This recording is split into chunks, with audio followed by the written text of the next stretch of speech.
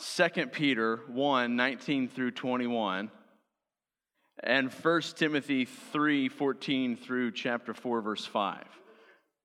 The other texts were great too. Wonderful, and I'm sure apply here somehow.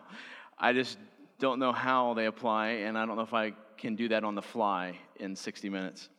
So let me read for you the passage this morning, 2 Peter chapter 1, verse 19 through 21. And we have the prophetic word more fully confirmed, to which you will do well to pay attention as to a lamp shining in a dark place until the day dawns and the morning star rises in your hearts, knowing this first of all, that no prophecy of Scripture comes from someone's own interpretation. For no prophecy was ever produced by the will of man, but men spoke from God as they were carried along by the Holy Spirit. And then 2 Timothy 3, 14 through chapter 4, verse 5. Don't pay attention to the screen. Just listen to me. All right. But as for you, continue in what you have learned and have firmly believed, knowing from whom you learned, and how from childhood you have been acquainted with the sacred writings, which are able to make you wise for salvation through faith in Christ Jesus. All Scripture is breathed out. This passage was just read. All Scripture is breathed out by God and profitable for teaching, for reproof, for correction, and for training in righteousness, that the man of God may be complete, equipped for every good work. And then he goes on, I charge you in the presence of God and of Christ Jesus, who is to judge the living and the dead, and by his appearing and his kingdom, preach the word, be ready in season and out of season, reprove, rebuke, and exhort with complete patience and teaching. For the time is coming when people will not endure sound teaching, but having itching ears, they will accumulate for themselves teachers to suit their own passions, and will turn away from listening to the truth and wander off into myths. As for you, Timothy, always be sober-minded, endure suffering, do the work of an evangelist, fulfill your ministry. Let's pray. Father, may we, in these moments, set aside the things that distract us from the calling that you've put on our lives. May we set aside our trust and belief in everything else but your word. And then repent of those places where necessary. And bring us to a place where we truly believe in the sufficiency and the authority of your Scriptures. I ask all these things in the name of your Son, Jesus. Amen. Amen. We begin with a series of questions. What do I believe? What should I believe? How much should I believe? How tightly do I believe that which I do believe? Hashtag fake news. Hashtag truth committee. Hashtag your truth, my truth. We can all have our own. Or how about this? Who's the boss? Not the sitcom. Which way are we going? What's right? What's wrong? How come I feel condemned? Did I sin? Did I not? By what standard? How do I know? Hashtag feelings. Hashtag can't sleep. Hashtag I'm the boss. Just a short conglomeration, I think, of the many questions we all face and at least ask subconsciously every single day, and is asked by every person that walks this planet. What do I believe? What should I believe? How do I know what's right? How do I know if I'm walking in the right way? Who determines that? Who sets the pace? Who sets the direction? And the reality is this: many, if not all of these questions can be easily answered for someone who believes in the sufficiency and the authority of the Scriptures. We're in a mess as a culture, and your life and my life are oftentimes in a mess because we don't truly believe in the sufficiency and the authority of the Scriptures. And you say, well, I believe that. I believe in the sufficiency and the authority of the Scriptures, of course. But how easy is it to say that with our minds and say something completely different with our hearts and with our hands? Maybe for you, it's a mental ascension, like you agree with it mentally, but your life is far from it. Indeed, all of our lives are not living perfectly in accord with the sufficiency and the authority of the Scriptures. That's our distinctive for this week. Distinctive, meaning, I want to define a distinctive, is something we believe as a church that is important for us to draw out or draw attention to in this moment in time and for this next season, that sets us apart, certainly from the world, but even from other churches. The distinctive is this: the sufficiency and authority of the Scriptures. Let me give you a quick definition of what we mean by that. We believe that the Holy Scriptures are in supreme authority over all creation, and that they are sufficient for God's image bearers to know, love, and obey Jesus as Lord over all. Let me say that again. We believe that the Holy Scriptures are in supreme authority as they proceed from the mouth of the Lord over all creation, and that they are sufficient for His image bearers to know, love, and obey Jesus as Lord over all. Now, let me give you kind of just a broad observation. This is kind of typical path, at least in my preaching. And then we'll start walking through authority and then sufficiency and what we mean by that and how to apply it. But first, we're living in a church culture. So I'm not talking about just the world, okay? I'm not talking about those who have no claim to the name of Jesus. We're talking about just the church, those who would claim Christianity. We're living in a church culture that is, by and large, made up, or the mass of people is the product of kind of two general schools of thought, two general convictions. One is what I would call like old school fundamentalism, and the second, what I would call pragmatism. I'm going to define those, so hang with me. Old school fundamentalism, and what is probably the largest mass of people claiming to be Christians, what we call pragmatists. So old school fundamentalists, where they would write laws in addition to God's law in order to feel self-righteous or feel justified by their own doing. I can check that box. You know, I don't have a tattoo, so that means I'm righteous and I'm not going to go to hell. Check, right? That's an easy one to do. The second, a pragmatist. A church trying to attract people in ways, cool ways, maybe whatever, but regardless of what the Bible instructs. So meaning the Bible is kind of set aside, set over here in the corner. We want to make sure we reference it every once in a while.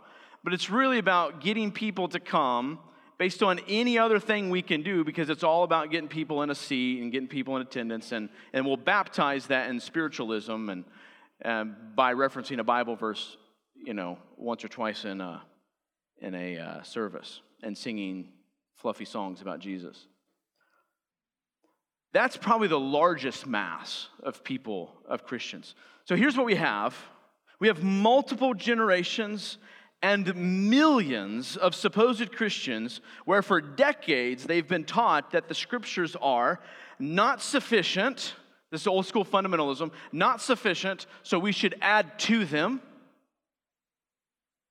and not authoritative, so we can do whatever we want in the name of attracting people to, quote, the faith, end quote. The result is millions of supposed Christians who claim they have faith in God and Christ and the gospel and all the cute, appropriate words, but have very little regard for the actual Word of God. Very little taste for it, desire for it, appetite for it, love for it, knowledge of it. Very little. Why? Because they grew up in a culture or a church where it's really about our rules and our law and not about what the Bible says. Or it's really about the way we do church and what we want to talk about and our little 5 steps of how to have a better marriage than what it is the Bible actually has to say about that.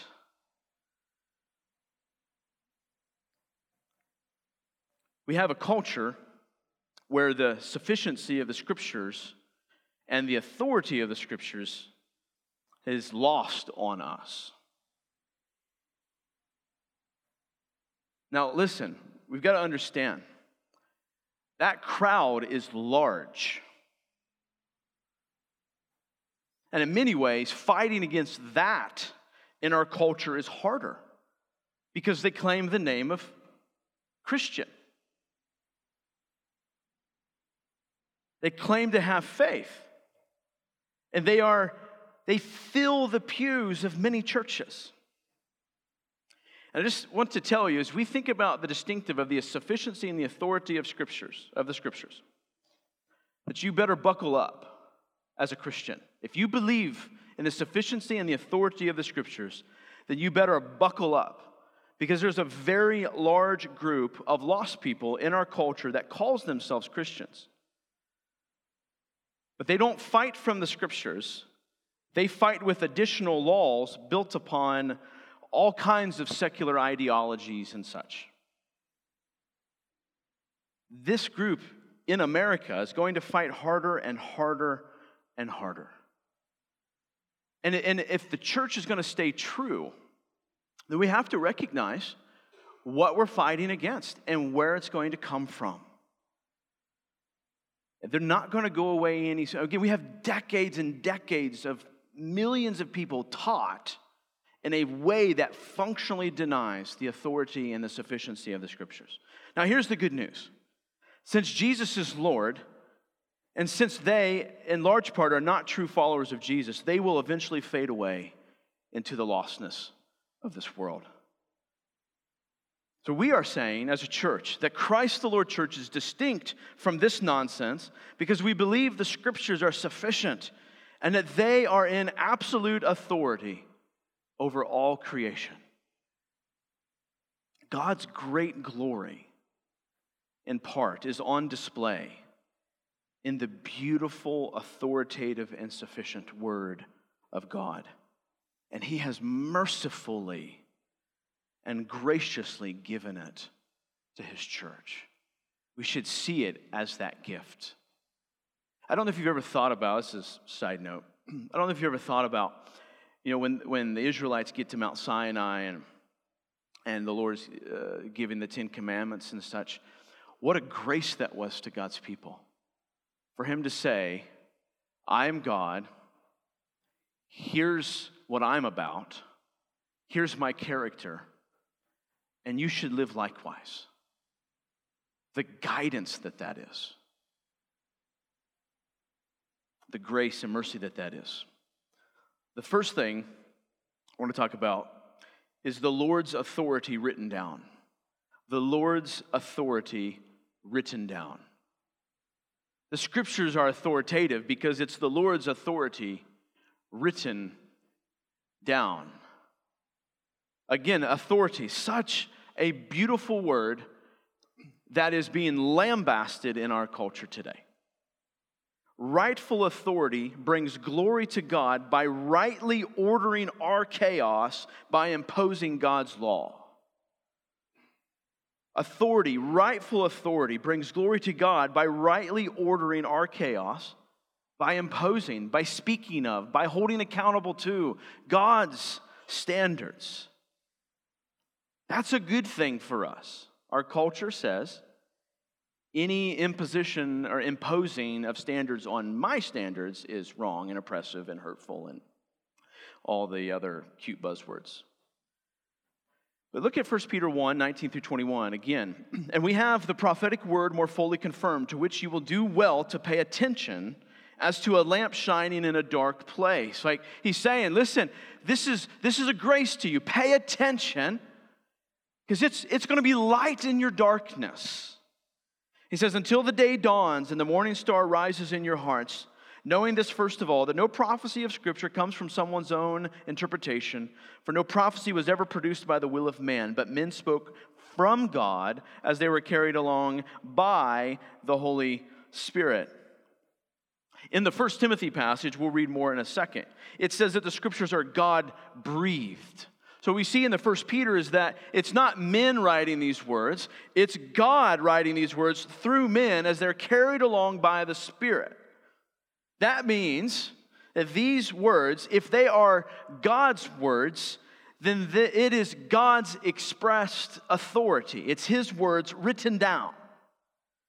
So the Scriptures are not just some random dude's interpretations, but are God's inspired words. Yes, written by man, but again, God carried the pen along as they wrote. The 1689 London Baptist Confession says this concerning the authority of the Holy Scriptures. The authority of the Holy Scripture, for which it ought to be believed, dependeth not upon the testimony of any man or church, but wholly upon God, who is truth itself, the author thereof. Therefore, it is to be received because it is the Word of God. The words are authoritative because they're God's words, and God is supremely authoritative. Let's talk about authority in practical terms for just a few moments. The Scriptures are an authority over all other spheres of authority. If God's an authority, then it means His words are in authority over all other spheres of authority. That means the government, the church, the household, and the self. That His words are in authority, yes, even over POTUS. POTUS will be held accountable to God's holy Scriptures, whether he recognizes it or not. The Scriptures are an authority over all spheres of authority. Again, to remind you of something from last week, it's outside of us. The Scriptures are outside of us. It's breathed out by God. Not breathed out from us, not breathed out from our imagination. It's breathed out by God. It's not inside of us other than when He writes it on our hearts. But it doesn't come from us. It doesn't originate from us. It's also objective. There is truth. The Scriptures are truth that stand transcendent and concrete even amidst our subjective and feelings worshiping culture and nonsense. Western culture and majority of supposed churches in the West have rejected an objective reality. That there is something outside of our experience that is objective and true, and that we can measure things against that. Listen, Paul is telling Timothy to reprove, rebuke, exhort, right? How can you reprove, exhort, rebuke if you're not measuring it against something that's immovable? That would not be just. So the idea of an objective measuring rod is implied in Timothy's words. There's something at which you are going to rebuke, and you can only rebuke or exhort or whatever if it's being held up against a concrete objective standard. But his authority, again, is objective. The words and the authority of his words is objective. So many churches don't realize how porous or permeable or how many holes are in their walls, and have allowed other authorities to get in. Listen, our own minds struggle the same way. Each and every day, there are holes in the walls around your mind and your heart. And if you're not careful, you'll let other authorities, other than God's word and what He deems rightful and appropriate authority, to get through and submit to those. His words are authoritative. Let's talk about where we functionally deny the authority of the Scriptures. You say, all right, Matt, all that stuff's going on out there, blah, blah, blah, blah, blah. What about here? What about me? Where do we functionally deny the authority of the Scriptures? First of all, the Scriptures tell us what is the norm. The Scriptures tell us what's the norm. Let me define that for you. Something that is usual, typical, or the standard. So the Scriptures tell us what is the standard, what should be normal, right? If God's standard, we're created in His image. If we're created in His image and God sets the standard, then what is normal is what the standard is. So that should be what is normal around us if we were made in the image of God. Again, in Timothy, the standard by which we are held accountable to. That's the norm. It's what life should be measured against. It's what your feelings, what your experience, it's what your thoughts and desires and passions and plans should be measured against. The norm. But it's easy for us to look around our world, even inside our own homes, and equate common with normal. And it happens a lot, so that must be normal. And so what we believe to be normal, we tend to make the standard. So we look around us, we see the world or even in our own lives, and okay, well, these things are normal, and then we start to lower the standard. So what happens then is as the common continues around us, continues its fast track towards greater depths of debauchery, we foolishly equate what is usual or common with some sort of new standard. We lower the standard time after time after time again. But the Scriptures tell us what is normal and what is the standard. Listen, for example, it's not normal to have an outburst of selfishness toward your spouse or anyone else, no matter what your emotional state is. But that's what's normal around us. That's what's common. But the Scriptures do not say that should be the norm. Self-control should be the norm. Another example, it's not normal to disrespect your husbands. It's what our culture says is norm. That's what's common. It's not normal for a man to work hard all day and then come home and not lead his family because he's tired. That's not normal. That's common in our day, but that's not what the Bible says should be normal.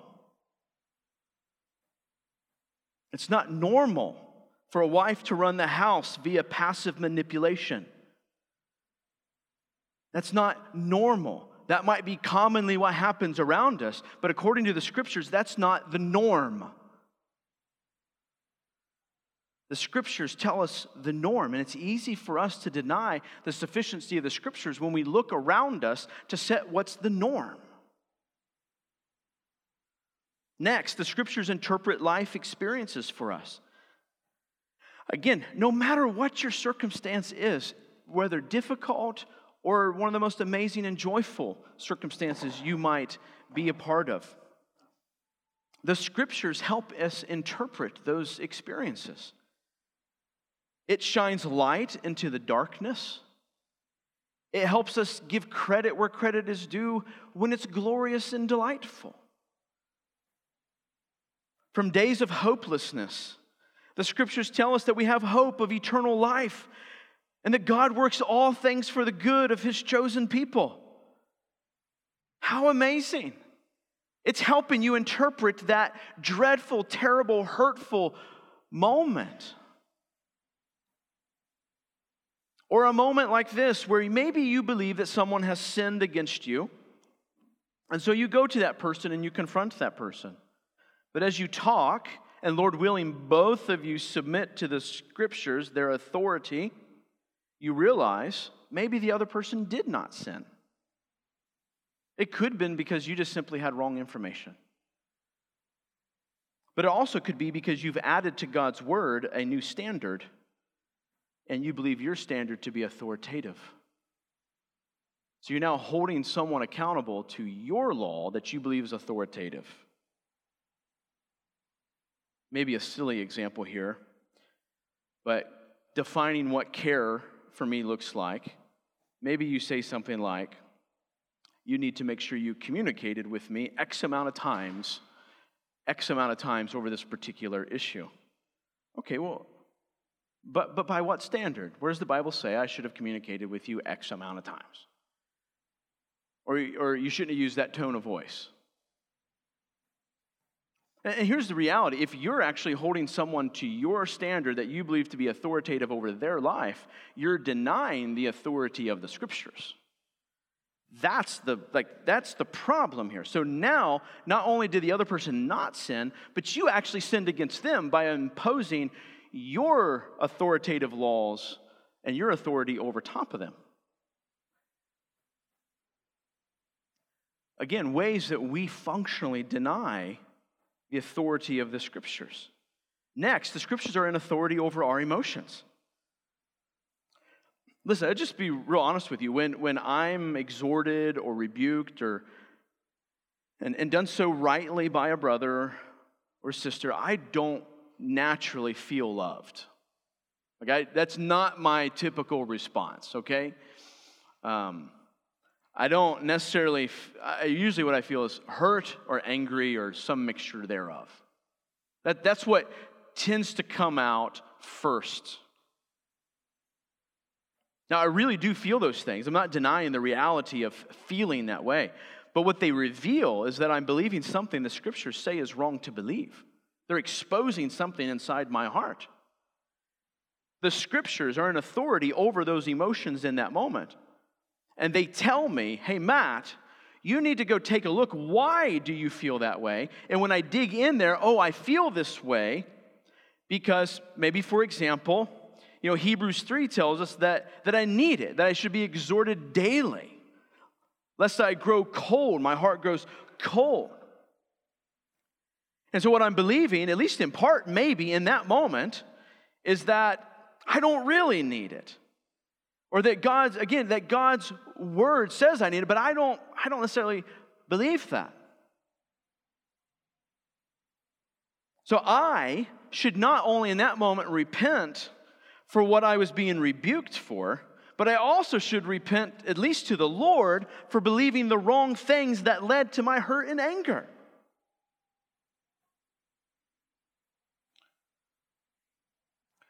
It's so easy for us, even in that moment, to say, but he was a jerk when he said it, right? And just kind of make ourselves feel better as we walk away, somehow about our own sin. Yeah, well, maybe he was a jerk, but by what standard? By what standard? Our feelings? Maybe because of pride, our feelings were as big as a hot air balloon that was just waiting to be popped.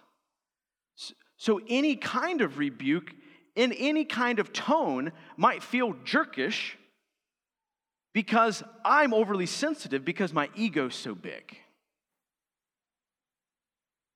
You see, the Scriptures, they'll help us understand that they're in authority over those emotions. And if we believe they are, then we will go to the Word and ask the Word to sift how I'm feeling about this situation and not be those who functionally deny the authority of the Scriptures, even over our emotions. Listen, our emotions are a grand thing. They're like the warning lights on your dashboard in your car. They tell you something's either working well or something's not working well, but they're indicators of what's going on inside. And the Scriptures help us understand that and discern that. The Lord's words have the final say. It's the interpretive lens. It's the expression of our Lord. And it is the authority, again, whether man or woman recognize it as such. It's God's gracious and marvelous gift to us. There is so much freedom and joy and jovialness that comes when you know the Word and submit to it as your authority. Next, the Lord's sufficient words. First, it was the Lord's authority written down, and now it's the Lord's sufficient words.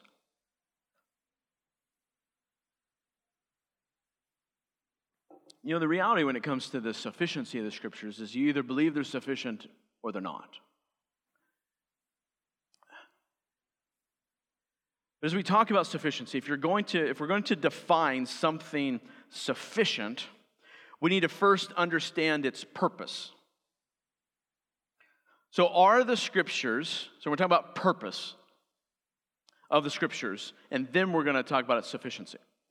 Are the Scriptures sufficient? And by sufficient, you mean to know how to structurally put together a modern house. Are the Scriptures sufficient to help you build a house? Like which lumber and weight loads and deflection, does it teach you those things, how plumbing? No, it doesn't, right? We know this. So when we say the Bible's sufficient, we don't mean sufficient for absolutely everything.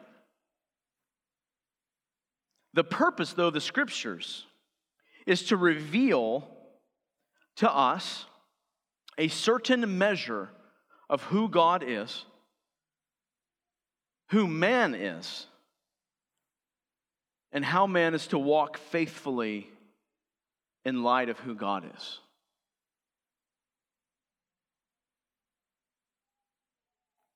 It's to reveal to us what God wants us to know about himself at this point in the timeline, and who man is, and how to walk accordingly. To put it in other words, to kind of drill down a little further, the Word of God is sufficient to disciple the church to a life of godliness. The Word of God is sufficient to disciple the church to a life of godliness. That is its purpose, revealing who God is, who man is, and how we should walk. So what we don't mean is, again, that it's sufficient to instruct us in everything. It doesn't instruct us how to make a cheeseburger. But it does tell us how to Christianly make a cheeseburger. Lots of cheese, none of that mustard, ketchup garbage. Lettuce, tomato, bacon, jalapenos. That's how you do it in a Christianly fashion. None of that 97-3 stuff either. 80-20. You got to wipe the grease away. That's a Christianly cheeseburger. It's actually probably not, but that's another conversation. The Scriptures are not sufficient in those things. It's not supposed to be sufficient in those things. But it is sufficient in it's telling us how to do all things in a Christianly way. So what we do mean is that there is a right way to believe concerning God and creation, and there is a Christianly way to do everything. It is sufficient to govern the doctrinal content of the Christian faith and the way that faith is to be lived out.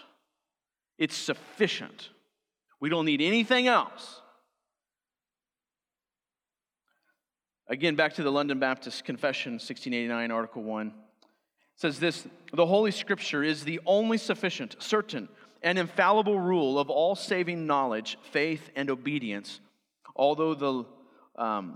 Therefore, it pleased the Lord at sundry times and in diverse manners to reveal himself and to declare that his will unto his church, and afterward for the better preserving and propagating of the truth, and for the more sure establishment and comfort of the church against the corruption of the flesh and the malice of Satan and of the world, to commit the same wholly unto writing, which maketh the Holy Scriptures to be most necessary. So let's talk about its sufficiency a little further here. First of all, it's sufficient for the news of salvation. If it's sufficient to know God, who man, and how we're to walk obediently, then that involves sufficient for the news of salvation. 1 Timothy chapter 3, verse 4, or 2 Timothy chapter 3, verse 14 and 15. But as for you, continue in what you have learned and have firmly believed, knowing from whom you learned it, and how from childhood you have been acquainted, pay attention here, with the sacred writings, which are able to make you wise for salvation through faith in Christ Jesus. So listen, the scriptures teach us who God is. The sacred writings. What would Paul be talking about here? Listen, he's referring mainly to the Old Testament. At this point, how much of the New Testament would have been written? I mean, very little. There would have been some letters being circulated and such around, but he's referring to the Old Testament. And John 1:1 says this, in the beginning was the Word, and the Word was with God, and the Word was God. From the very beginning, the Word's been about God. The Scriptures teach us who God is. And he says that these faithful, these sacred writings are able to make you wise for salvation through faith in Jesus Christ. He says it's able to inform him of who Jesus is, and it's able to inform him of his desperate need for Jesus. It is sufficient, to use some terms from last week, it is sufficient to reveal our depravity, the expectations of God's law, and of the eternal hope of salvation through Jesus Christ alone. It is sufficient for these things. It is sufficient. This good news proclaimed from the sacred writings was sufficient to change the heart of Timothy. Listen, we don't need as a church cool graphics or signage, a food pantry, podcasts, or even air conditioning. We need the sacred writings.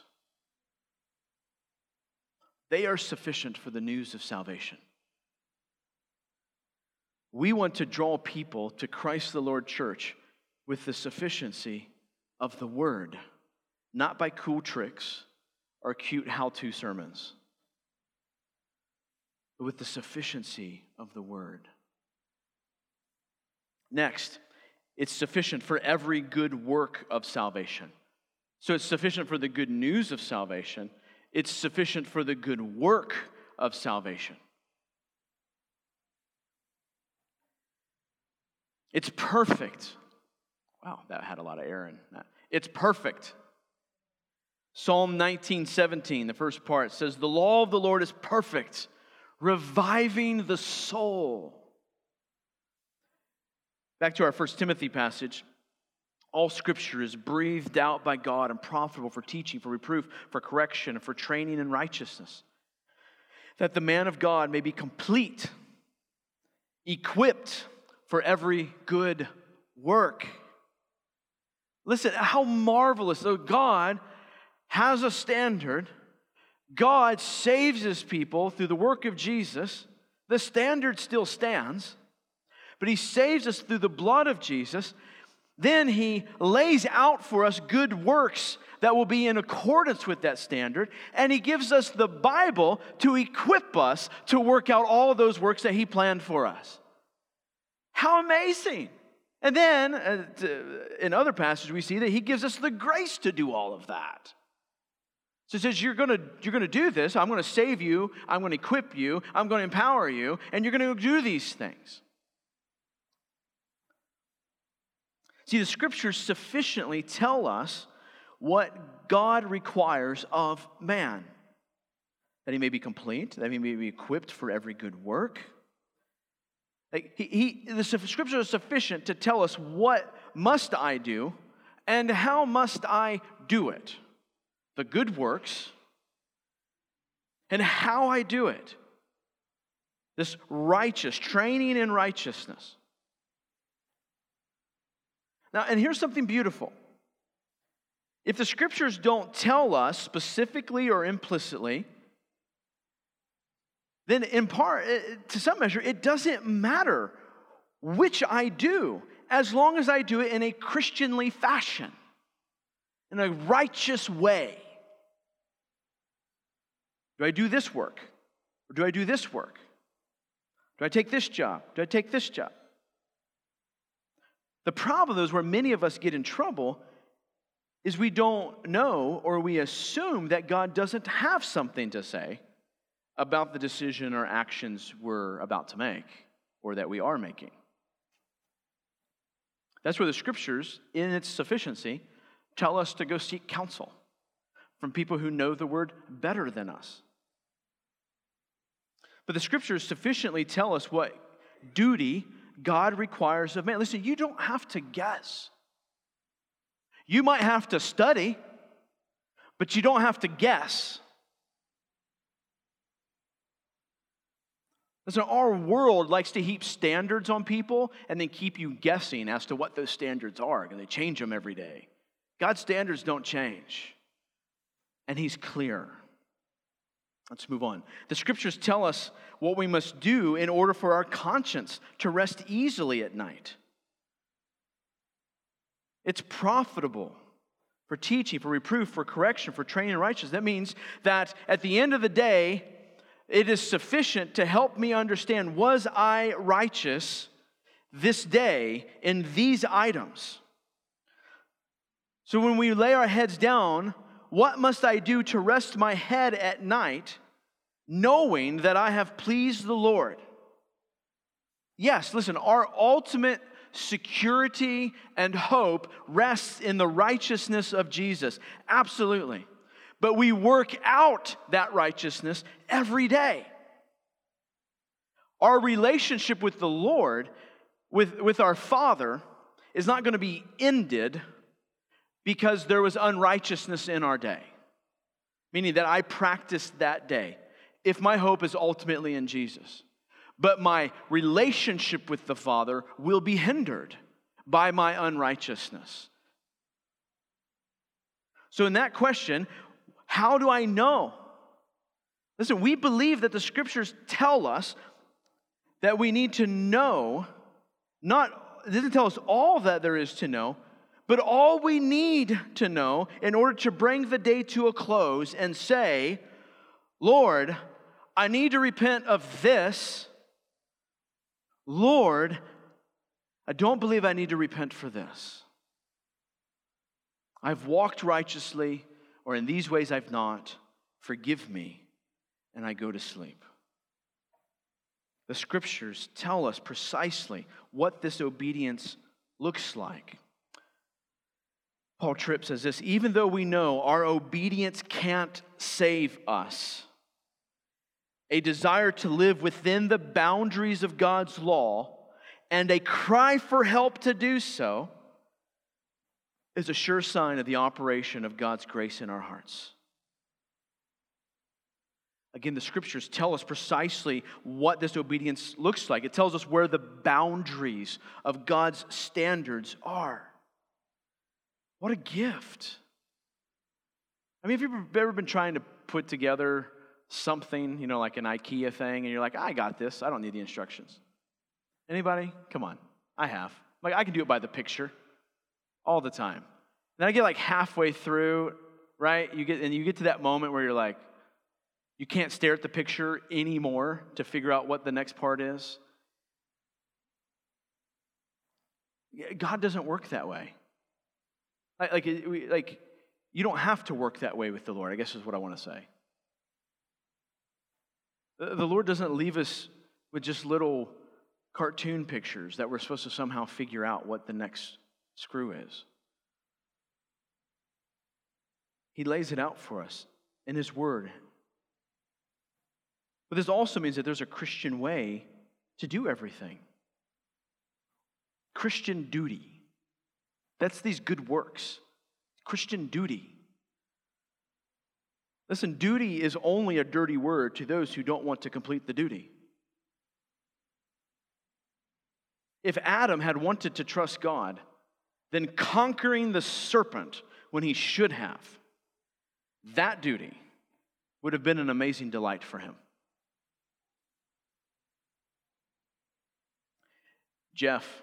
Pastor Jeff said we should get a t-shirt that says, "Duty isn't dirty." I think so. Would you wear it? I'll wear it. Hashtag duty isn't dirty. The scriptures tell us what we must do in order for our conscience. So how does it do this? Very quickly. In teaching. It says teaching, reproof, correction, training in righteousness. It's sufficient for imparting knowledge. Like in teaching, it's sufficient for imparting knowledge, for informing us of right belief and how to interact with that right belief. It's sufficient for that. For reproof, reproof means to discipline or to punish or to express strong disapproval of. Now listen, in a church full, or in a world rather, full of pragmatists and old school fundamentalists that deny the authority and the sufficiency of the scriptures, anything shy of affirming is often called shaming. But Paul here says that the scriptures, who he says are going to be taught by pastors and preachers, is profitable for reproof. It's profitable to express strong disapproval of. But not just reproof, but for correction. It's profitable for correction. Correction is more of the idea of bringing someone up after they've been brought low so that they can walk in obedience. So reproof is more like the idea of bringing someone low, helping someone understand their station and their need for repentance before God. That's going to feel more harsh.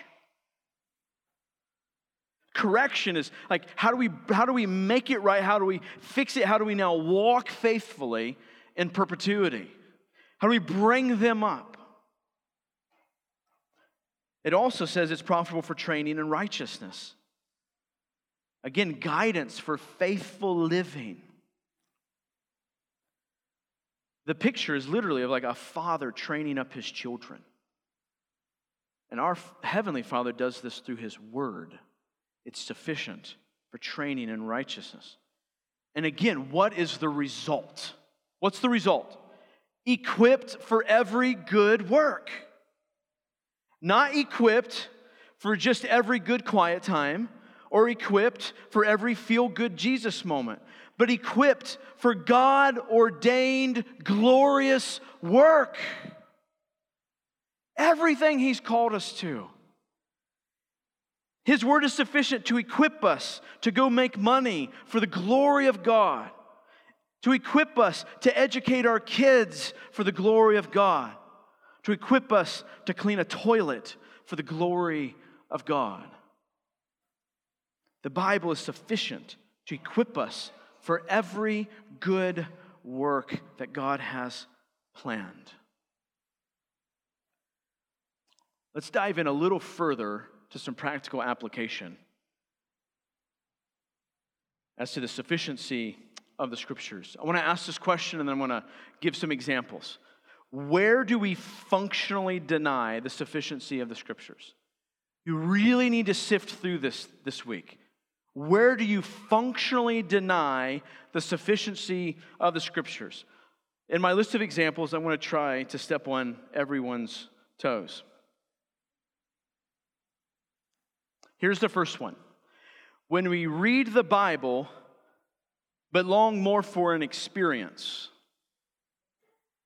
Here's what this commonly looks like in our day. You spent time reading your Bible, and then you walk away saying, well, I didn't get anything out of that.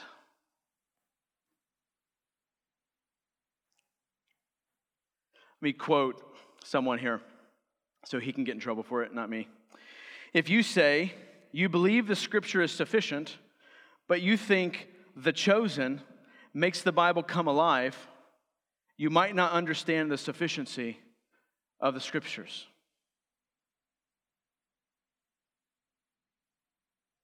What's happening in that moment is that you're basing the sufficiency of the Scriptures in that moment with the Scriptures. You're basing its sufficiency on your subjective experience with it. But listen, every time we read the Word, it does not return void. It either moves us in positive direction or in negative direction. I mean, it either softens the heart or hardens the heart. There is no neutral. There is no you got nothing out of that. It was sufficient. Listen, I think, we were talking about this in our home group this past week. I think that's why many of us only read our Bibles when life gets hard. Because when when life gets hard, we are desperate for something to help us feel good.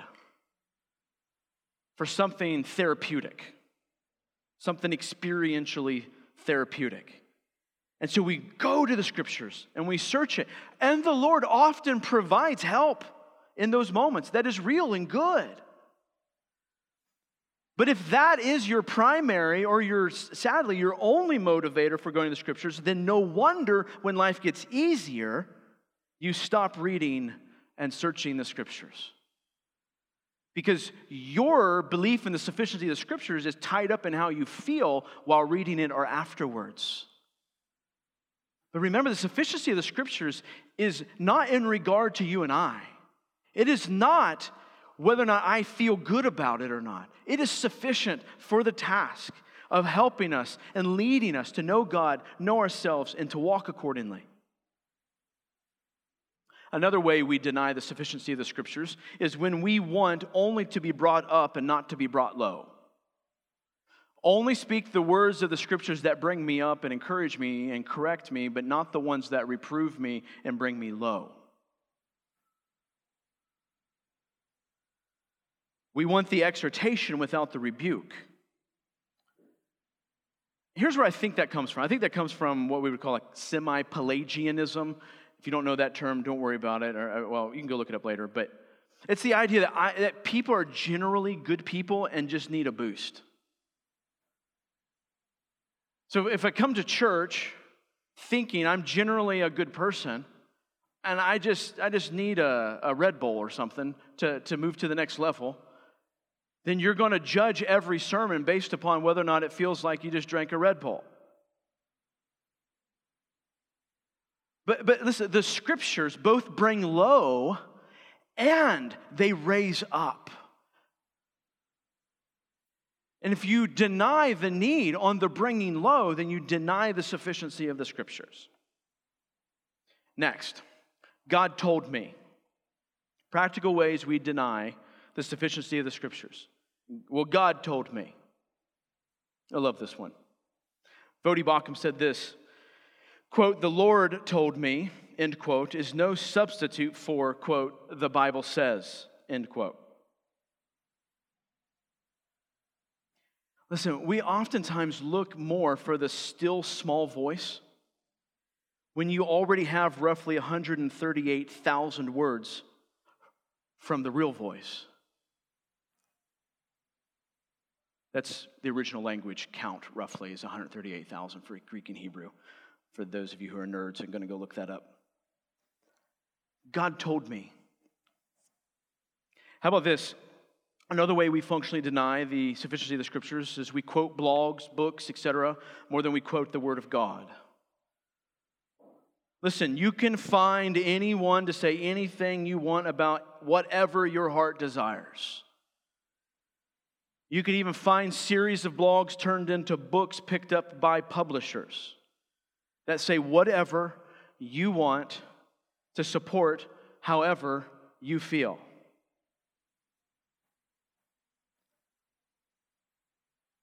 It's not wrong to quote other humans. We should do that. It's a good thing. The question is, at the end of the day, what is your authority being based on? Next, how we functionally deny the authority or the sufficiency of the Scriptures, but my emotions, but my experience. Listen, we are all, I gave you my example above about being rebuked and the natural outflow, oftentimes, of my own heart. Listen, we're all in danger of letting our emotions and our own interpretation of a situation be the reigning authority over us in that moment. It's really easy. Once you and I become emotionally committed to an idea or an outcome, it is oftentimes almost impossible, apart from a miracle of God, to correct it. We just get so entrenched. And all of our reasoning faculties go to work to support our emotional commitment. We must believe that the Scriptures are sufficient to interpret all of life. Next, decision-making. How we functionally deny the sufficiency of the Scriptures, oftentimes in our decision-making. When we seek God's will for our lives in a way that forgets the sufficiency of the Scriptures, here's some examples, like who we should marry, what house to buy, which college to attend. So we got to make that life decision. Those are important decisions. But then we realize that specific guidance isn't given to us in the Bible word for word. We have the tendency to get all mystical. Right? Lord, give me a sign. Has anyone seen Bruce Almighty? It's one of my favorite scenes. If you've not, you're maybe too young. He's just screaming, Lord, give me a sign. And out pulls this construction truck with a whole bunch of like safety signs in the back. And, he basically misses it. But we get all mystical. Listen, that's not how we were told to seek His will. Oh, a leaf fell in just the right way. That must be a sign. No, the Scriptures are sufficient, listen, to give us the wisdom we need to make wise decisions that honor God. They're sufficient to help us make every decision in a Christianly way. And when we seek the Scriptures that way, we are free to choose any option that does not violate those principles. Praise God, there's freedom there. There's freedom. Why do you feel like you got to get all mystical in that moment between A or B? Do the hard work of knowing the principles that would guide that decision from the Word, and then enjoy the freedom of making A or B.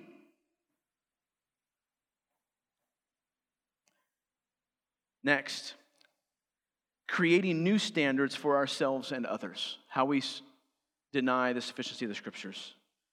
Creating new standards for ourselves and others. Some of us do this more to ourselves, and some of us do this more to others. For those that do this to yourself, you probably refer to yourself as a perfectionist or something like that. What happens for you often is you live in continual self-condemnation because you've created standards for yourself that God doesn't keep you held accountable to. I need to work out X amount of times this week, and when I don't, man, I'm such a failure. Or I should have said this in that conversation. Wow, I'm terrible. I'm such a failure. That's a functional denial of the sufficiency of the Scriptures. The Scriptures have told you what God requires of you in that moment. Don't hold yourself to a standard that God does not hold you to. There's much freedom there. For those that do this more to others, and you write standards for other people that God does not hold them to. We oftentimes do this the most to the people who are closest to us. We also oftentimes do this to the people that we don't want to hear what they have to say. We create a standard, we say they didn't match it, and so then we crucify them based on our standard. Functionally denying the sufficiency of the Scriptures. Hopefully one of those hit home. Now what does it mean, moving on from those examples, now what does it mean for ministry at Christ the Lord? If I'm going to apply the sufficiency of the Scriptures, I'm just going to give you an overview here of some of the things we mean when we believe this is how we're going to live out the sufficiency of the Scriptures as leaders and as a church. First of all, we stand on the Word, not on people's feelings or experiences. It doesn't mean that our feelings or experiences are not important, but it means they are under the authority, and will be sifted by the sufficiency of the Word. Next, expository preaching. That will be our general diet of preaching, passage by passage. What we mean by expository preaching, the content and the intent of the passage determines the content and intent of the sermon. That does not mean that we will never, I'm preaching largely a topical sermon today. But in a few weeks, we'll go to Hebrews and we'll be there for a long time. Also, a good expository preaching, if it believes in the sufficiency of the Scriptures, will apply the sufficient and authoritative word to the people present. More on that in a minute. It also means that we believe that it is sufficient to equip the saints to do the work of ministry. That it is sufficient. The elders are not to do all the work of ministry. Their ministry is to teach the word and pray, equipping the saints to do the work of ministry. They don't do all the discipleship, they don't do all the counseling, they don't do all the hospital visits and so on and so forth, but they equip all of us to do that through teaching the word that is sufficient and authoritative. Next, we are committed to preaching to the sins in the room that we're teaching in. We joyfully reject this common form of preaching, even common among Reformed churches, that castrates faithful preaching by limiting it to a running commentary and a call to repentance for generic sins. It's just a modern day version of ear tickling. Smooth preaching. We talk about all the sins that everyone struggles about out there so that we can all feel good about ourselves in here. Listen, there will be Sundays where you might even feel like the preacher is talking straight to you. I hope that happens every Sunday. And if you don't want that, Dr. Phil or Rob Bell can be found just around the corner, almost every corner. Listen, you should count that as a blessing. Pastors to preach the word to the sins that are present in our flock. Listen, a preacher who knows his flock and loves his flock will apply the word with specificity to his flock. He'll do that from the pulpit. He'll do that over coffee. He'll do that in a home group. He'll do that in a conversation before or after service. You name it. Joe Rigney wrote a wonderful article on Christian courage. And he says this. Let me read it slowly for you. This leads us to a key lesson for us about Christian boldness. If we are to be bold, we must bring the reality of Jesus to bear on the reality of human sinfulness. And not just generic sinfulness. While calls for repentance for generic sins have their place, true Christian boldness gets specific about sin and particular about context. He goes on. There is a perennial temptation for Christian preachers to gather a crowd and preach about all the sins, quote, out there, end quote. But faithfulness and boldness demand that we address the sins actually present in whatever room we find ourselves. And if we ever wonder which sins we ought to boldly address, we can simply ask which sins we're tempted to ignore and minimize. Which sins do we tread lightly around? Where are we tempted to whisper? That context requires Christian boldness. And then listen to these last few words from Joe. And Peter and John maintain this boldness in the face of threats and opposition as they go from being a mere nuisance in Acts 4 to the objects of jealousy in Acts 5 to the objects of rage and violence in Acts 5 and 7. The opposition escalates and the boldness abides. It continues. I'm sure there'd be many blogs written about Peter and John if they were here today. Next, counseling from the Word. We as pastors particularly, but anyone trained in doing more formal counseling at Christ the Lord. We will counsel from the Word. We believe it is sufficient for a life of godliness. We know that there is other brokenness realities that should be dealt with in appropriate ways. But as it concerns wisdom and a life of walking in godliness, we believe the Word is sufficient. And I'll take the time to note this, that when it comes to church governing documents, where the governing documents err according to the Word, this church will submit to the Word of God. We will submit to the Word, and we will correct those documents. Lastly, I'm well over time, but lastly, pastors and the authority and sufficiency of the Word. We talked about this just briefly here at the end of Timothy chapter 4. Let me read it for you. So this is pastors as it relates to the authority and sufficiency of the Word. He says, I charge you in the presence of God and of Christ Jesus, speaking to Timothy, who is to judge the living and the dead, and by his appearing in his kingdom, preach the word. Be ready in season and out of season, reprove, rebuke, and exhort with complete patience and teaching. For the time is coming when people will not endure sound teaching, but having itching ears, they will accumulate for themselves teachers to suit their own passions, and will turn away from listening to the truth, and will wander off into myths. Recognize the context. He just got done talking about the sufficiency of the word that's breathed out by God. It's authoritative. It's sufficient to reprove, rebuke, and so on. And then he tells Timothy, and these are the immediate words afterwards, that you're to go do this. Timothy was a pastor, a teacher, an elder. That you need to go now live in light of this.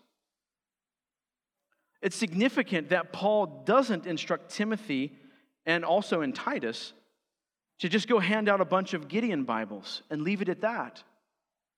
There's not anything wrong with doing that, but there's more. Go preach the word. Go teach the word. Pastors are to teach the word.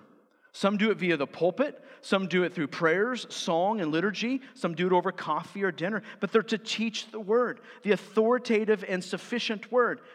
And the sufficient word tells us also that we need the teaching of faithful pastors. But then what's he say? What's going to happen? This is important for all of us to take note.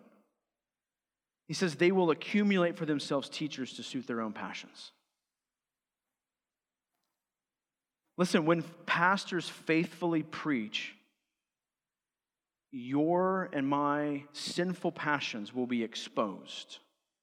And at that moment, you have one of two choices: repentance and faith, or to tell the prophet to shut up and to give you only smooth words. That's the two choices. And Paul says there will be people who oppose this faithful teaching. Something to note here is that they can't oppose it from the truth. Why? What's it say here? It says they have turned away from listening to the truth. So they can't oppose it via the truth. So they have to find all sorts of other ways, subjective or worldly or false reasoning to it. I like this quote by Doug Wilson. He says, "Truth sounds like hate if you hate the truth." We'll find all sorts of ways to ignore it, to avoid it, to gather around teaching that will just itch our ears. It says they have turned away from listening to the truth. But the marvelous grace and the gift of God through Jesus and the new birth that he gives to his people is a taste, an appetite for his authoritative and absolutely sufficient word. When you taste it, and it tastes good, he gives that to his people. But it is sufficient whether or not in that moment we recognize it as tasty. It's authoritative whether or not we recognize it as authoritative in that moment. But God's people, walking by the Spirit, give a hearty amen and a thankfulness for his great gift of his words. And we also, when we fail at trusting his sufficient words and submitting to his authority, we trust, as words say when we fail, that there is forgiveness through the blood of Jesus. That there is forgiveness. And we also trust his words when Jesus says, know the truth and the truth will set you free. And his word is sufficient to do that, to set you free from all sorts of evil from within and from without. Sets us free ultimately to carry on the mission that God has created us for. That's what's happening with Joshua. When he's getting ready to take the land. And God says, don't swerve to the left, don't swerve to the right. Why? There's success in the mission if you don't swerve to the left and don't swerve to the right. What's he saying? If you hold on to the truth, if you believe that my law is sufficient for you, Joshua, then your mission will go forward. Same is true for us. Let's pray.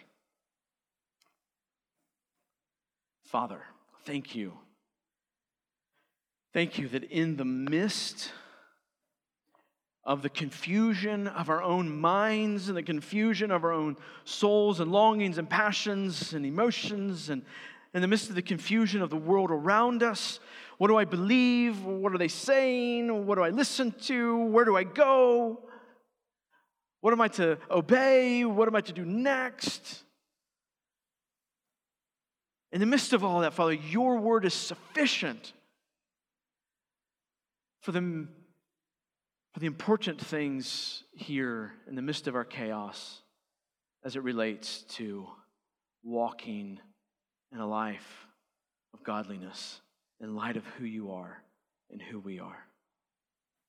Your word is sufficient to save, meaning it tells us who you are. It tells us who Christ is. It tells us of our need for Christ and his redeeming work on the cross. It is also sufficient as we work out that salvation, telling us how we are to walk, what it looks like to walk in a Christianly way. So, Father, thank you for this marvelous, good gift, merciful and gracious gift to us. I ask that you'd help us treat it as such. Father, for your glory and for our good. In Jesus' name, amen.